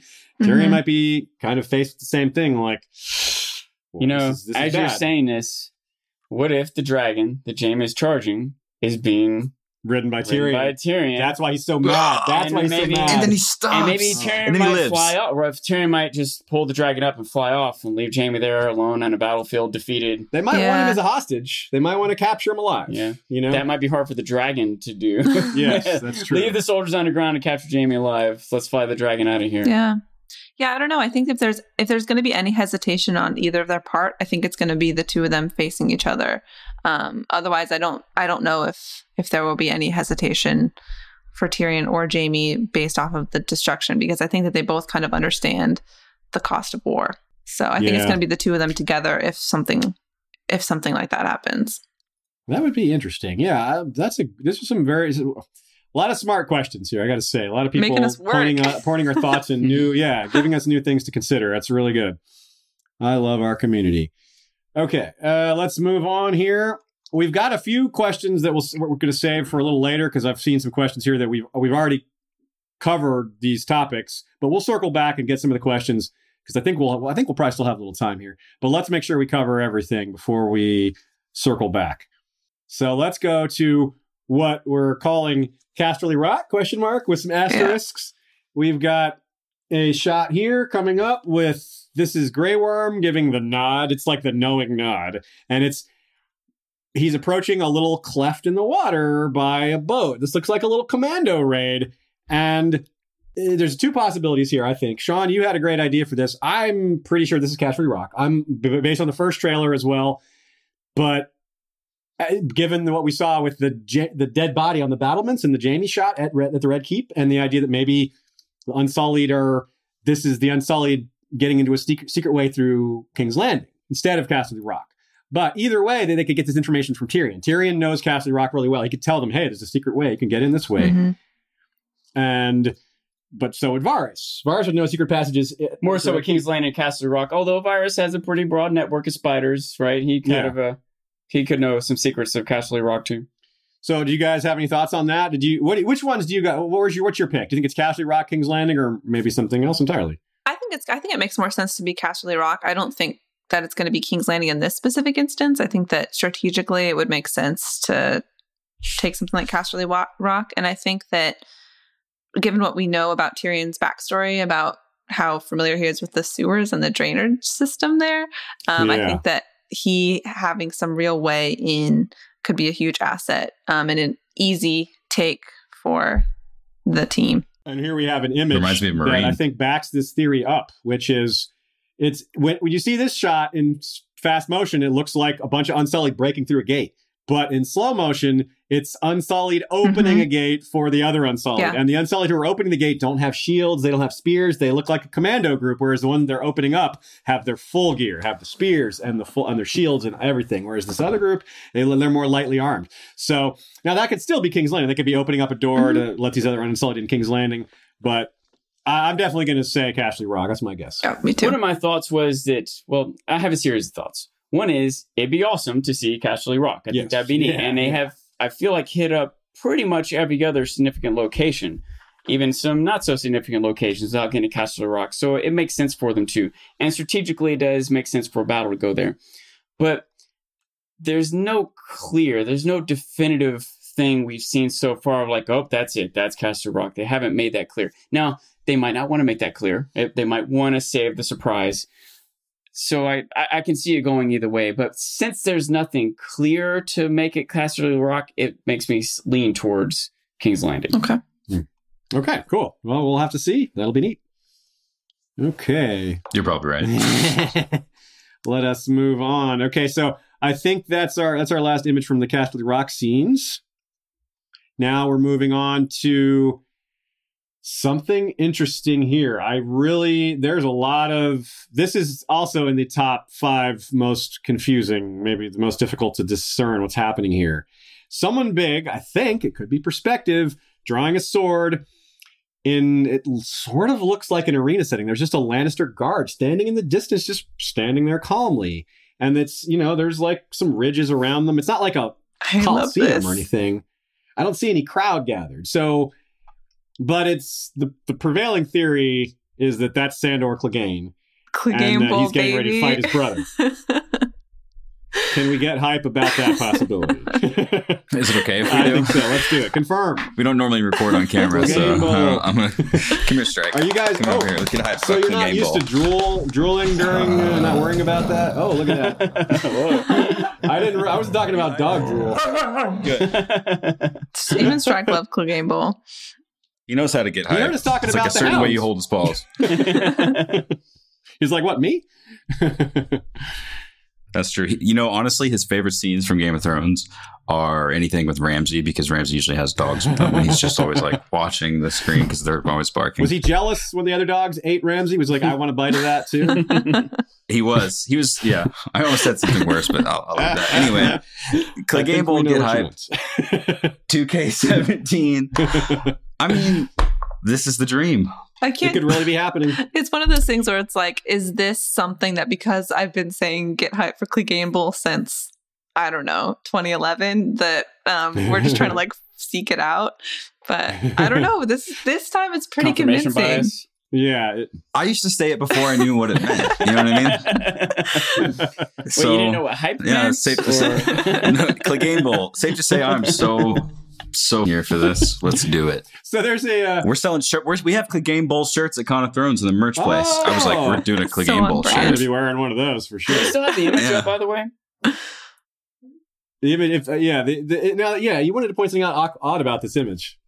Look on the left side there. That at first to me looked like part of the structure in the background, which also at first to me looked like something built, but now looks maybe more part of a mountainside or maybe some mix. It's really hard to say. But that structure right in the left, I thought was part of that background, some sort of tunnel coming out. But now looking at it real close, it looks like a crate. Yeah, there's even a plank on top. Yeah, and maybe it's a platform, and if you can ship an imp, maybe you can ship a hound. Yeah, exactly. I don't know how far my mind is stretching to explain this image. It's really weird to think that that's what's happening, but think about how and why the hound is in this moment. What's the timeline? How does he get here? When does he get here? Yeah, like at the end of season 6, he's like, "Yep, we're heading north." Right, so what is he doing there? Yeah, that's why I picked this as a top 5 most confusing image. I wonder if he could be a Trojan horse of sorts. Something being carried in a crate as a gift or just supplies or something. He burst out all of a sudden to fight his brother. How does he know where he is? It's a little vignette for us, like a little aside of like he's in the north doing his thing up there because we've seen him the rest of the time we've seen him in the trailer. He's been obviously in the north. We get like a quick little aside of a fan favorite moment, and then we just like head back to the storyline. Go back to the rest of it. Yeah. One thing I mentioned at the beginning of this is there's a chance that that's not him. Do you guys think there's any chance that's not Sandor? Yes, I do. I don't want to talk about it though. But yes, I know. Honestly, if it's not, who is it though? Yeah. Who would that character be? It doesn't matter. Yeah. If it's not Sandor, then we're all mad. If it's not Clegane Bowl, we don't care. If it's not Scottish, I really want Clegane Bowl. I wonder if Gregor will know that it's Sandor that he's fighting. Oh, maybe how aware he is even. Yeah. So it won't matter to Sandor. Here's a question that we got in our last Q&A. There was a book Q&A, but it absolutely applies here, or could apply here. It's worth asking since we're talking about the mountain that rides Gregor. If the walkers can control undead beings, could they grab control of him? Yeah. Right? Terrifying, right? That might be why they need to be put him down. That's why it may become urgent. Maybe Cersei is dead. Maybe they're just out. Maybe the Lannisters are done, but the mountain is still rampaging across the countryside, just killing things. Just someone needs to stop that thing. It's just he doesn't have a master anymore. Maybe Qyburn dies. He just went back to what he knows. He also might be taken out in battle with Jaime. Maybe he's part of the force on the field. That would be useful. Yeah, it's like just everybody get behind him and let him go first. Maybe like having the giant in the north. It would be exactly like that, pretty much. Wow. Yeah, I like that. But yeah, it's kind of neat. So. Good ideas there. Okay, so let's see here. Let's start going to just. Is there any more? I think we have no more. I don't think we have any more shots. So let's just take some more questions here. We've got plenty of questions left. Maybe we'll go for another 20 minutes here or so and call it a night. But we definitely have some good questions. So let's get going here. Here's a good one. All right, so let's circle back to Dany and Jon. The reason we would mention Dany and Jon is because from the other trailer, it really sounds like Dany is making, or which maybe is that this trailer? I forget. One of the trailers, Jon is like, our families fought together. That is this trailer. That was this one. Yeah. Where they're talking about our families fought together for hundreds of years. He's probably talking to Dany there, but maybe not. He could be talking to the rest of the North, but I don't think so because the North is already declared for him. So. And from the first trailer, we've also got shots of what looks like Davos going to Dragonstone, and maybe Jon is with him. So there's a lot to talk about with that. First of all, this question from Lady Mikkel of Moonacre, leader of the Werewood Protectorate Alliance, a lovely name. That is a lovely name. She proposes 2 scenarios. What will be the impetus for Dany to get to Jon? The two scenarios are: Dany enters Dragonstone and finds the old letter from Mormont begging for help, left there by Stannis when he departed for the Wall. That is a great idea. Yeah. Interesting. Really good idea. That is so cool. There's another even more, perhaps simpler explanation. Because also in the first trailer, we see Melisandre at Dragonstone. Melisandre could just tell Dany about Jon. And that's that. I think that might be a simpler explanation. What do you guys think? I think I favor the second one because we have confirmation from the first trailer that Melisandre is there. Right. that's a whole other question. What is Melisandre going to do? Like, Davos shows him, like, she's bad news, and Dany isn't going to be cool with, child burner. Well, Davos isn't necessarily going to be there to tell her. But by the time Dany encounters Davos, she might have already been won over by Melisandre. That's true. Right. That's or true. have already interacted with her in some way. Yeah. Or Davos might even be killed before Melisandre ever gets to Jon. Because Melisandre might just flip out when she meets Dany, being like, "Oh, you're the one. You're the one I've been looking for. Oh my God, I've been looking for you. I thought you were Stannis, and whoops. Turns out you're a girl. Yeah. This is even better. Should have known. That's definitely going to be like, I'm very curious Melisandre's reaction to meeting, assuming they meet. I think they will. It really looks like they'll be at the same location. So yeah, I think so. I wonder what sort of religious advisor Dany is bringing with her in the first place. I wonder if some other Red Priestess will be coming along with Dany that might know Melisandre. Mm-hmm. Yeah, absolutely. That could be interesting too. That would be very interesting. I was going to say, I think Dany's the kind of person to kind of draw her conclusions about someone by herself, not based off of like other people's opinions. So I feel like I agree with that. You know what I mean? Her there with Melisandre, I think that since they're both vastly intelligent, I think that Dany's going to be able to relate to her. I just don't see her like casting her out. You know what I mean? But I don't know. Maybe it's kind of hard to gauge because I've never really thought about those two characters together until I saw them. And that's a great way to put it. Yeah, in the trailer. It's be hard for her to cast her out. That was how Stannis felt. Stannis he had to know on some level that she was bad for him politically, but he figured it was worth it because she's just so powerful. Her power had been demonstrated. Yeah, that's an even better way to put it. Her power had been demonstrated. Commitment to, I guess, her loyalty or whatever, devotion. Yeah. Even if like Stannis didn't believe everything she said, you're right. Like her power was, she clearly had some. Mm-hmm. I still wanted to say, by the way, thinking about who Jon was talking to about the families fighting together, if that was Dany, I still think that's going to be much deeper into the season, like maybe the end. But I also think it's possible that he still could be talking to some other families in the north. Like, it's one thing for them to all swear allegiance to Jon. It's another thing for them to maintain allegiance with a zombie army in front of them, right? He might have to reinvigorate their commitment. Yeah. And he might also have to win over other families who aren't even in the north, right? You know what? That makes a lot of sense. I think you're right. I think what we're seeing, just dawning on me now, I think what we're seeing is I think the Dany Jon stuff is going to come after his journey to the north to have this big fight and where he barely escapes or has this experience. Because that's when he's going to, because otherwise, where's the help from Dany in those scenes? Like, she's just like, or we're thinking she's just like, nah, I'm not going to help you. Yeah, I'm kind of curious because I'm not totally convinced that Dany's going to be concerned or worried about what's going on in the north when she may be more focused on what's going on in King's Landing. And so I was almost wondering if like Dany, if it's kind of the other way around and Jon's the one who's asking for help or who's coming to Dany looking for something. Yeah. And that may be another key part of Melisandre's role too. Because remember, Melisandre told Stannis, she's like, "No, forget that other stuff. We need to go north." Right? She immediately saw that as the real threat or danger. Dany might show up, win her battles, or plot out and win her battles for a while, and then move on to what Tyrion's advising is you got to figure out how to rule this land now that you won the battles. And then here comes Jon saying, "Oh, wait for that. We got to make sure the land is safe first." Speaking of ruling the land. And she's like, no, I got to do what Tyrion said. We got to get the families united. And Melisandre would be like, no. Let me tell you. Yeah, it'd be interesting. We'd have arguments between Tyrion and Melisandre. Yeah. That'd be interesting. Yeah. And even Tyrion knows it too. He got the same letter requesting help in the north, but he kind of knew he didn't have, enough political equity to do anything about it. Yeah. He brought it up. He read this letter, and everyone was like, silliness in the north. Yeah. And Tyrion was like, okay, fine, I'll set this aside for now. I do have other troubles. It's not that Tyrion doesn't think it's legitimate. He just knew he couldn't actually do anything about it, so he tried to work on what he could do something about. Here's another little thing to consider as far as timing. I'm piecing some more things here as we're talking about it. Okay, so what we just figured out, if Jon comes to Sansa, if Jon comes to Dany after he's had his jaunt in the north, that fits because it's after he's really shown how dangerous things are, and plus the whole problem of Dany not apparently helping him. It would make sense that this would all happen after they both had their early season experiences. Let's say Jon is fighting north of the wall. He's gone north with his companions. Maybe he deals with these wildlings also, or whatever it is. Meanwhile, Dany has her field of fire. She takes Casterly Rock, perhaps, does these other things. But King's Landing is where this gets a little tricky. Because Jon is clearly coming, and Davos, this messenger, comes to Dragonstone, not King's Landing. So either Dany has not taken King's Landing yet by the time this happens, which is very interesting because why would she not have King's Landing?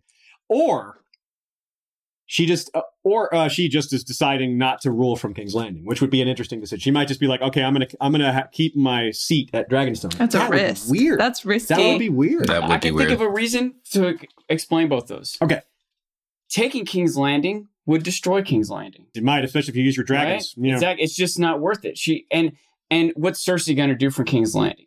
They'll just hold out. Just like Dragonstone held out in the rebellion. Right? Cersei can try to hold out, but she'll be surrounded by the Navy. She'll be dragons. The farmers. They'll just put her off as not being able to affect things and not being a priority given everything else. And Dragonstone could serve as a capital. I think there's enough reasons why it could play out that way. I like it. Yeah. Okay. Next question. China could take Taiwan, but they would destroy Taiwan. It's just not worth it. Yeah, that's a good parallel. Okay, good question from Steph Q. From Steph Q&A. Steph Q&A. What reaction will Sansa have to Bran's powers? Good question. Yeah, that's going to be freaky. I think Bran's powers are going to freak a lot of people out. Not just Sansa, but Sansa, and maybe more than others, because they're like, whoa, this is my brother. But also just reacting to him still being alive. This is just a general reaction to Bran and his powers. That's a lot of questions there. I think Sansa's seen enough. She's been around. I don't know if she'll be that surprised. She's seen. Wait, did Sansa ever? Sansa never saw. What's the new Gregor? What's his name? Robert Strong. The Robert Strong. Never saw she's gone. Yeah, she was gone. I think it depends on what Bran ends up doing or being, or how he uses his powers. I think that's a lot hinges on that for me personally. Generally, Northerners are more acceptant of this type of thing in the first place, though, right? Oh, yeah, definitely. They're more. Yeah. But if he's caving to a way that we don't like, I just don't see him doing that on purpose, though, Hannah. You know what I mean? We mentioned that he would do it on accident, which probably has a lot to do with the White Walkers movements, which is going to be a exciting thing to see. / it's also a shame that it's happening at all. But yeah, I like the idea of Bran maybe making, causing harm by accident, which he's already done. Yeah, exactly. Exactly. Like that theme of his power being dangerous. Yeah, I don't think he has malice. And once again, a lot of it is kind of parallels Luke Skywalker. He wasn't properly trained. His training got cut short. He's just starting to dip into the potential of his powers and loses his mentor. So he is more likely to misuse it without trying to end up hurting someone. Yeah. Here's two more questions related to each other that take us back to Dragonstone again. Melisandre doesn't appear in this trailer. What is she going to do this season? And from Amanda L. and from Carol Funk, yes, Aziz, what is Mel doing? Was she there at Dragonstone before Dany got there? That's an interesting consideration. That's where she runs off to, and then Dany arrives there, and Melisandre's already there. I wonder why Melisandre would go there. But maybe because it's the volcanoes, I don't know, she's, Red Priest. She wants to be around the heat. I don't know. Just to go back there. She may have had a vision. She may have just had a vision. Maybe she left some stuff there. Yeah. I think it's just a place that she's familiar with. I mean, she's not really familiar with a lot of spaces in Westeros. And so I think that's probably just the first thing. I mean, she is riding off having been sent away by Jon. Where else is she going to go that would make sense for her? And I think that for her, that's a familiar place. Disney World. Yeah, Camelot. Or she knew to go there. One thing that we might have to consider is that she says to Arya that we will meet again. And so that's got to happen at some point. I was sort of assuming that she was going to run into the Brotherhood without banners. That Sandor and the rest of them are heading north. She's heading south. I thought they'd cross paths. And they still might cross paths and in her head on to Dragonstone from there. And Arya did have Melisandre on her list for a while. She took her off the list. We don't know why, but from season 4 to season 5, her list shrunk by half for no apparent reason. But there you go. But Melisandre was on it. Okay.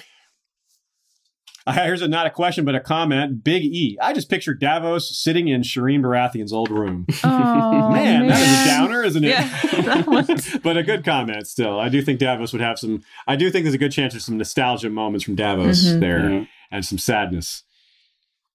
Okay. Liat Rubenfield, what will Varys do this season? Good question. We haven't seen much of him. He's barely in the trailers at all. There's at one point you can see him standing behind Dany, but that's it. Mm-hmm. I have a tough time with this. I don't see a lot of what Varys will do. Do you guys have any ideas on what he'll do? Helping her rule a little bit, but seems like more that's going to be Tyrion's job. Yeah, I think that he'll be doing a lot of swimming and B, a lot of working with the like he said he always wanted to do, which was work with the other houses locally and try to turn people to the Targaryen cause. The Queen's back. That kind of thing. He did work with we did see him in that final scene working with Olenna and the Sand Snakes and like, hey, join Team Women and no penis. I don't. Yeah, it's perfect. Varys, Theon, all the Unsullied. I'm disappointed by this because I do like his character, but I don't expect to see hardly any of them. Yeah. Generally speaking, his role has been sort of a behind-the-scenes collaborator of the houses, right? And at this point, everyone's already lined up. You know what I mean? What kind of collaborations are there for him to make anymore? So. There is less room for intrigue now. Yeah. It's more about open war and things, just resolution of plot lines that have been building for a long time. You're right. This is less about the Game of Thrones and now just open war, lots of fighting, and I agree. There's fewer factions too. The end Game of Thrones. Yeah, there's like people that haven't taken sides yet, and before. Now everyone's like you said, everyone's on a side now. Yeah. It's not. Maybe Varys will try to get someone to flip from one side to another, that kind of thing. But even that is might be a little too much for TV. I think hopefully he kills Littlefinger. What I would like to see is for Jaime to be captured and Varys to have a scene with him. I'd like to see for Varys and Jaime have a conversation, much like Varys and Ned's scene. Oh, okay. That's cool. Interesting. Also, if we're talking about people we want Varys to talk to, Arya, Sansa, Jon, for sure. That'd be neat. That's a long list. We won't go over all of them. He might have some info as well, right? Also, I'd like to see him talk to ghosts, honestly. I think that he'd do well with animals, personally. I don't know. Here's a question from Tracy Frey Van Winkle. Does Sansa repeating a Ned line give you hope for a little Stark vengeance meaning against Littlefinger? Yeah, I think we sort of touched on that earlier. And I think that is one of the major things hanging over Peter's head that could undo him is that the knowledge that he betrayed Ned. It's definitely not a sure thing that information will come out. But as we said before, there is a way for that to happen, Bran, and maybe another way that we haven't considered. And there's almost no way that won't be answered. If Sansa and Bran, with Bran there too. I mean, Bran's going to be at Winterfell too, and maybe Jon. Like, all of them might find this out. They may all be confronted with, hey, this guy is why Ned Stark is dead. And then Littlefinger, nothing will save Littlefinger at that point. No. Oh, no. I tell you, though, I think it's... I could be wrong. I'm not very confident about this, but I think it's at least as interesting to think about Littlefinger not being caught in any way and him continuing to climb up the ladder. To whether he's pitting Sansa against Jon or sending Jon, hey, Jon, you're actually the true heir, and maybe pitting Jon against Dany, or Dany and Jon rule Westeros together, and that leaves Sansa by herself in the north with Littlefinger manipulating her. I can see him still coming out on top of all this. This is pretty chaotic. This is what he thrives in. So, yeah. That's true. That's a really good point, Sean. That would be more interesting if he didn't just kind of fall to the side, if he kept kind of being Littlefinger. Yeah, what's going to be more chaotic than all this that we're seeing? Like, everyone fighting and you're right. That's a good point. He does thrive on this sort of thing. Yeah. I just he does. want Sansa to just take him out, though. I can't help it. Just stab him. Not even send him to be executed. Actually physically stab him herself. That would be something. I can't help it. That would be cool. I think Sansa is the person who I want to win. Whatever that means exactly, I think I want Sansa to win the Game of Thrones. Me too. That would be cool. Me too. It could definitely go worse than Sansa. We could definitely pick a worse figure to be in charge of at least a lot of the survivors, whoever they are. Well, shall we move on to the awesome Game of Owns tradition of doing owns? I think we've covered all the questions now. We've got a few left, but I think we basically answered them because they're similar to other questions. So apologize if we missed any questions that we didn't already answer, but I think we got them all. So how about that? Want to move on to the owns? Yeah. Let's do it. Well, you guys take it away. This is your What do you guys think? Well, what do you think? For us, owns started, back in the day because we wanted to make a little fun situation where people could tell us their favorite. I think like for us, when we talked about Game of Thrones, it was more like we would talk about the highlights, or like someone did this or someone said that, and it really stuck out to us, and we just put a ridiculously, we talked about it today, as this ridiculously weird name on it. Didn't really think people would listen, and now they are, and now we really can't. It's just, it is. But it's we just at a certain point in the episode, whether it's a chapter discussion or read through Feast with Dragons, or whether it's during the season, or during trailers and stuff like this, we just talk about our favorite moments, and we ask the listeners to do the same, and they've written in, and I'm curious to know what all of you like. What's your what do you think? I'm gonna go with my own is gonna go to Jamie for making me fear for his life. He's the character I'm most worried for. Like, that's a lot of characters I think are on the chopping block, but he's one of the most obvious, and the one that I would actually care about. So I mean, Cersei's, I'm not going to cry when Cersei's gone. I'm not going to cry when Jamie's gone, but I'm going to be like, man, she really had that coming. And what's funny is Jamie is culpable of so much of what Cersei's done. He's continued to stay behind her. But, you know, human emotions and what we like and don't like doesn't always make sense. Well, a lot of the most recent stuff she's done, he's not, I mean, I guess he's staying behind her, but he wasn't part of the plan to blow up the Sept. Yeah, right? He had no idea. And I think he would have stopped it if he was there and aware, right? You might be right about that, yeah. Well, what's your own then, Sean? Do you have one? I think it's Sansa. I think it's the quote, middle finger, you know, like slow walk. But fight all the battles in your mind. I think the mix of the image of Sansa and Littlefinger's advice, I think, is mine. Right on. That's good. That's pretty good. Mine, I'll go next. Mine is also Sansa, which I think that people who listen to our podcast, people who listen to Game of Thrones are not surprised because I'm a major Sansa apologist. But her line, the pack survives line, I just had to sit on the floor for a little while after listening to that. I'm just really excited about her growth and her in this, you know, what she's capable of. And, you know, we've talked a lot about her and Littlefinger and the rest of her family. And I just felt like the trailer ended so perfectly with the way she delivered that line. So own to that. Right on. This is really hard for me. So I'm going to give two owns that aren't my own that are just, they're built in. You know what I mean? Ramin Djawadi for the score, Blood 7. Yes. That's everyone's. And also just to the trailer itself for just really being next level. I think they brought it, you know, for as much as we're all looking forward as a community and people even that aren't listening to these podcasts or going to the convention, they did a good job, I think, hitting bases for us and bases for the people that don't know the intricacies of the lore. And I mixed that in with a bunch of just action and payoffs that we expected. Like I said, I didn't expect to see until, you know, season 8, or at least during the season. I got to see weeks ahead of it, you know, in the trailer. So that was pretty cool. But my own of the trailer simply goes to Beric Dondarrion and Lightbringer. So cool. Just, I mean, honestly, so what was that? You know, how did he do that? I was tempted to do that, to call that one as well.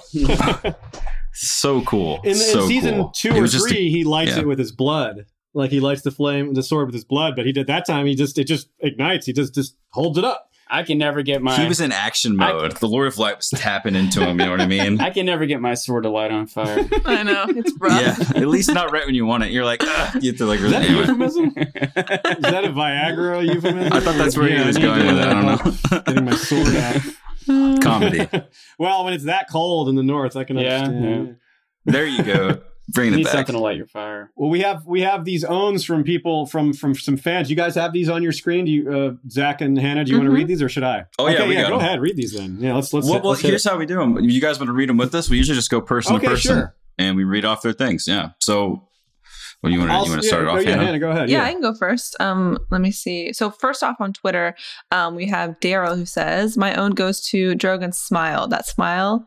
you make when you're about to throw down on a serious meat buffet. Hashtag, oh baby, I have my own hot sauce. Can you imagine what an actual meat buffet, the appropriate size for that thing would look like? It'd be a field of cows. Just be a bunch of living cows, and it's like, bro, you cook it yourself. Like, yeah, you do cook it yourself. I can go next. This is Akash Singh, who writes, my own goes to Ramin Javadi for sending chills down my spine for over an entire year. Yeah, perfect. Okay, I'll do the next one. We have Jen Calhoun. Own to Arya, who is definitely wearing the hound's face and is in the dragon pit about to cross the mountain off her list. Oh my. Hashtag prove me wrong. You know, what's funny is some people thought that was Arya, like just because the angle is so hard to tell. It's like the camera angle. It could be, it looks like a large person, but from the camera angle, it could be somebody else. But there's a lot of theories about who Arya is in this trailer, because I also was reading one about Arya standing next to Bran. So, all right, Sean. Okay in OK says, own to Clegane for bowl. That is concise and to the point, and on target with what we were just talking about. Next, we've got Molly Reesley, who says, my own goes to the Game of Thrones marketing team for finally getting it right and making Sansa the trailer's focus. Hashtag Sansa fierce. Yeah. Jasmine Booth writes, own to whoever made Bran a wheelchair. Took 6 seconds, and I'm sure Mira's like, are you fucking serious? That's all it took. Okay, Andrew Lowe says, my own goes to Old Nine Lives himself, Beric Dondarrion, and Lightbringer? ? Hashtag, I get knocked down, but I get up again. Okay, we've got John Webster. Is anybody really going to give their own to anybody other than the flaming sword wielding Beric frickin' Dondarrion? Okay, so he is winning the owns so far.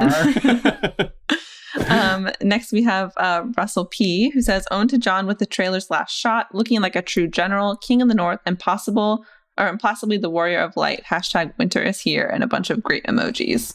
Yeah, there's like a Night's King and a direwolf and a snowflake and some crossed swords. Yeah, those are on point emojis. On point. Joel Sheridan writes, this is in quotes, lone wolf dies, but the pack survives as John rides away, hurt from the white fight. Hashtag chills, but not from the cold. Nice. Also white fight. All right, from Rune Fier. Hopefully I said that right. Own to Creepy Peter. Next time I rewatch that shot, I might just start laughing. Yeah, him just looking around the corner.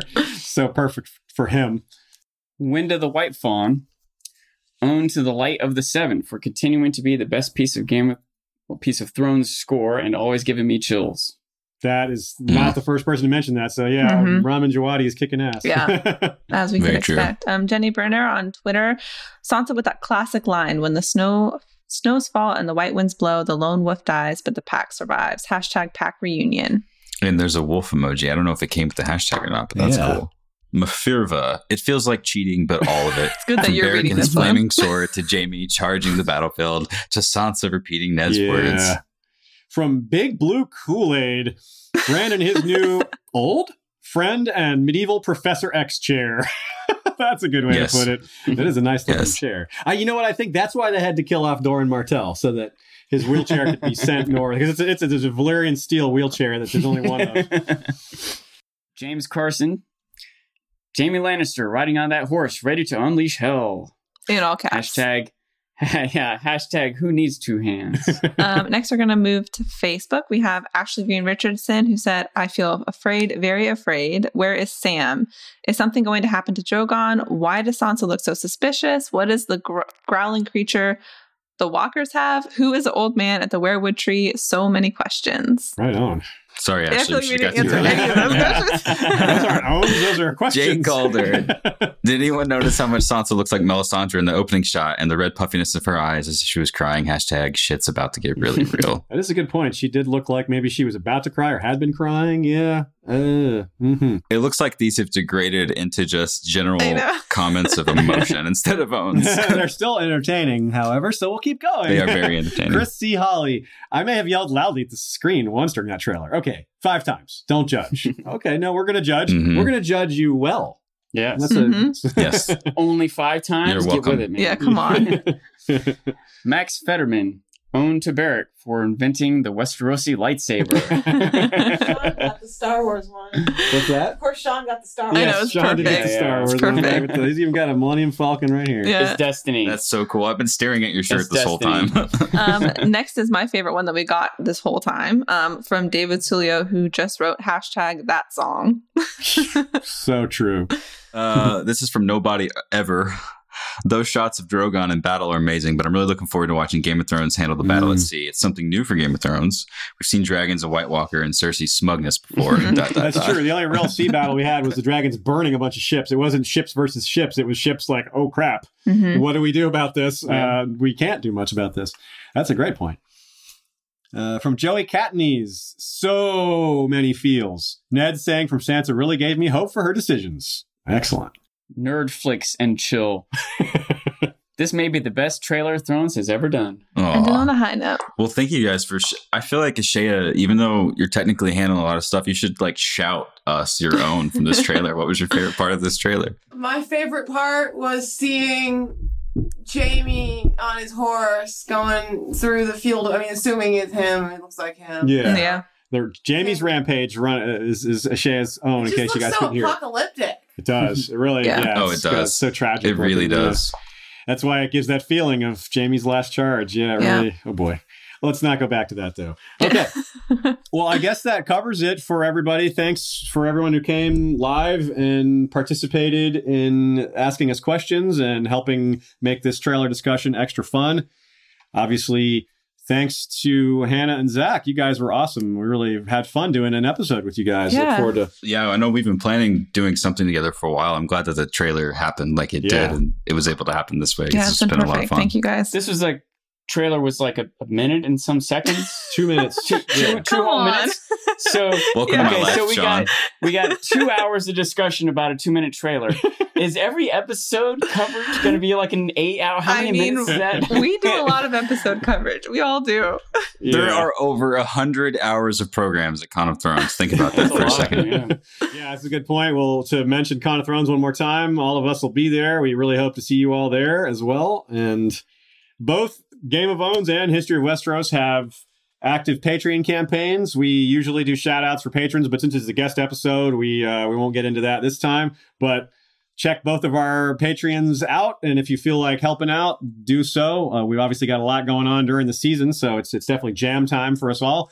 We'll be having a lot of fun, and we hope you guys are going to be with us. So I guess we could sign off. You guys have anything else to say? I don't want to speak for everyone. No, just it's been really great, and thanks everyone who's participated, and it's been really fun to hang out with you guys. Yeah, thank you for having us. This has been a lot of fun. And thanks to everyone who's been watching live and chatting along with us. I've been trying to keep up, and everyone seems really smart. And please listen to both of our podcasts. Listen to all the Game of Thrones podcasts, you know. And if you're not coming next week, we'll be releasing stuff from Con of Thrones, and it'll be featuring all of those shows and many other people. So it's going to be cool. If you're there, say hi. Yeah. You know what we look like. Sean's going to be there. Sean, you're on a bunch of panels, but this is going to be a good time. Yeah, I'm looking forward to it. Okay, well, Valar Morghulis, everybody. Valar Season 7 is not long now. So we'll sign off until the next episode from Game of Thrones and History of Westeros, whether together or separate. We'll see you then. Thanks also to our patrons. We have all our patrons at the end this time. So thanks to Lord Mark of House Joseph, the Snow in Winterfell, rider of Mazalacartho, the white dragon with green scales, horns, wings, and talons. Thanks to the mysterious BR, Hand of the King. Thanks to Lord Jim the Fortuitous of Wars and Politics of Ice and Fire, and Warden of the West. Thanks to Lord George Stormsville the Cunning, Lord of the Chiliad and Warden of the East. Thanks to Cabethia and Frozen, Lord of the Bricks and Castle Crimson Light, and Warden of the North. Thanks to Kelly McMath of Covington, Lady of the Villa Hills and Crescent Springs, Warden of the South. Thanks to Ko'olkoi, Master of the Bow, called Sunpiercer, whose legendary killing of Kevin, the ex-husband, will surely be spoken of for years to come. Our small council is Lord James Inkblade, the Scholar Knight, Master of Whisperers. Grand Maester Saria of the Barrows is Cinder of the Citadel. Lord Robert Jacobs is Master of Coin. Rosie the Clever is Master of Laws. Lord James Tuttle is Master of Ships. Lady Direliz of Castle Naki is the Alpha Patron. Lord Dan of the Red Mountains and Castle Great Bell is Breaker of the Second Stone. Lord Skip of the Veldt is Lord of Castle Ganges. Mary Meg is Lady of the Bloody Stepstones. Gregor the Toasty is Lord of the Breadfort. Alicia Everlasting of the Greenblood is Lady of Desert Rose. Lord Ryan of Castle Stonegate is guardian of the Rocky Mountain Pass. Lord Garin de Haviland is of Devil's Hand Keep. Ashlyn Winter is the Hawkseye, Lady of Castle Skyfall. Lady Mikkel of Moonacre is leader of the Werewood Protectorate Alliance. Thanks for the question today. Lord Barone of Hillcrest is Lord of the Halls and wielder of the Valyrian steel machete Everglazed. Lord Alistair Whitaker is Lord of the Dawnhold. Lord Bemmy Snugglebunny is guardian of the hidden 100-acre Werewood, holder of the Vorpal Snugglebunny. Lord Osborne is of Castle Werewoods. Our roots run deep. Lord Brandon Brewer of Castle Blackburn is Sword Alesmith to House Stark, Grand Master of the Zithamanters Guild and Keeper of the Buzz. Lord Imriel is of House Jourdain, and Brian the Defender is Lord of the Spearfort and the Freelands, last scion of Clan McCulloch, strength and courage. First Sword is Jeff Gnarly the Long Snapper. King's Justice Sir Troy the Steady is wielder of the Valyrian steel blade Fate. The Lord Commander of the History of Westeros Kingsguard is Sir Christopher Dane of Starfall, Sentinel of the Torrentine. The other 6 white swords are Sir Andrew the Dragonseed Prophet, Sir Dolorous D, Sir Darren the Red, Knight of the Forums, Elia of New York, Willa Crowsbane, Guardian of White Tree and First Lady of the Freefolk, Sir Brian Rivers, the Bastard of the Riverlands. Also a special shout out to Sir Terence, Knight of the Cedars. The History of Westeros Night's Watch is led by Lord Commander Daenerys Flint of the Nightfort, avenging the memory of brave Dany. First Ranger Fabian Flowers, the Bastard of Greenshield, First Builder Patchface of Motley Wisdom, and First Steward Sir Jurian of the Torrentine, called Palewind. To support the show, go to historyofwesteros.com and click on the Patreon link to the right or the Donate button tab, or shop through any of our Amazon links. Anything you buy there will give a little kickback to us, support the show.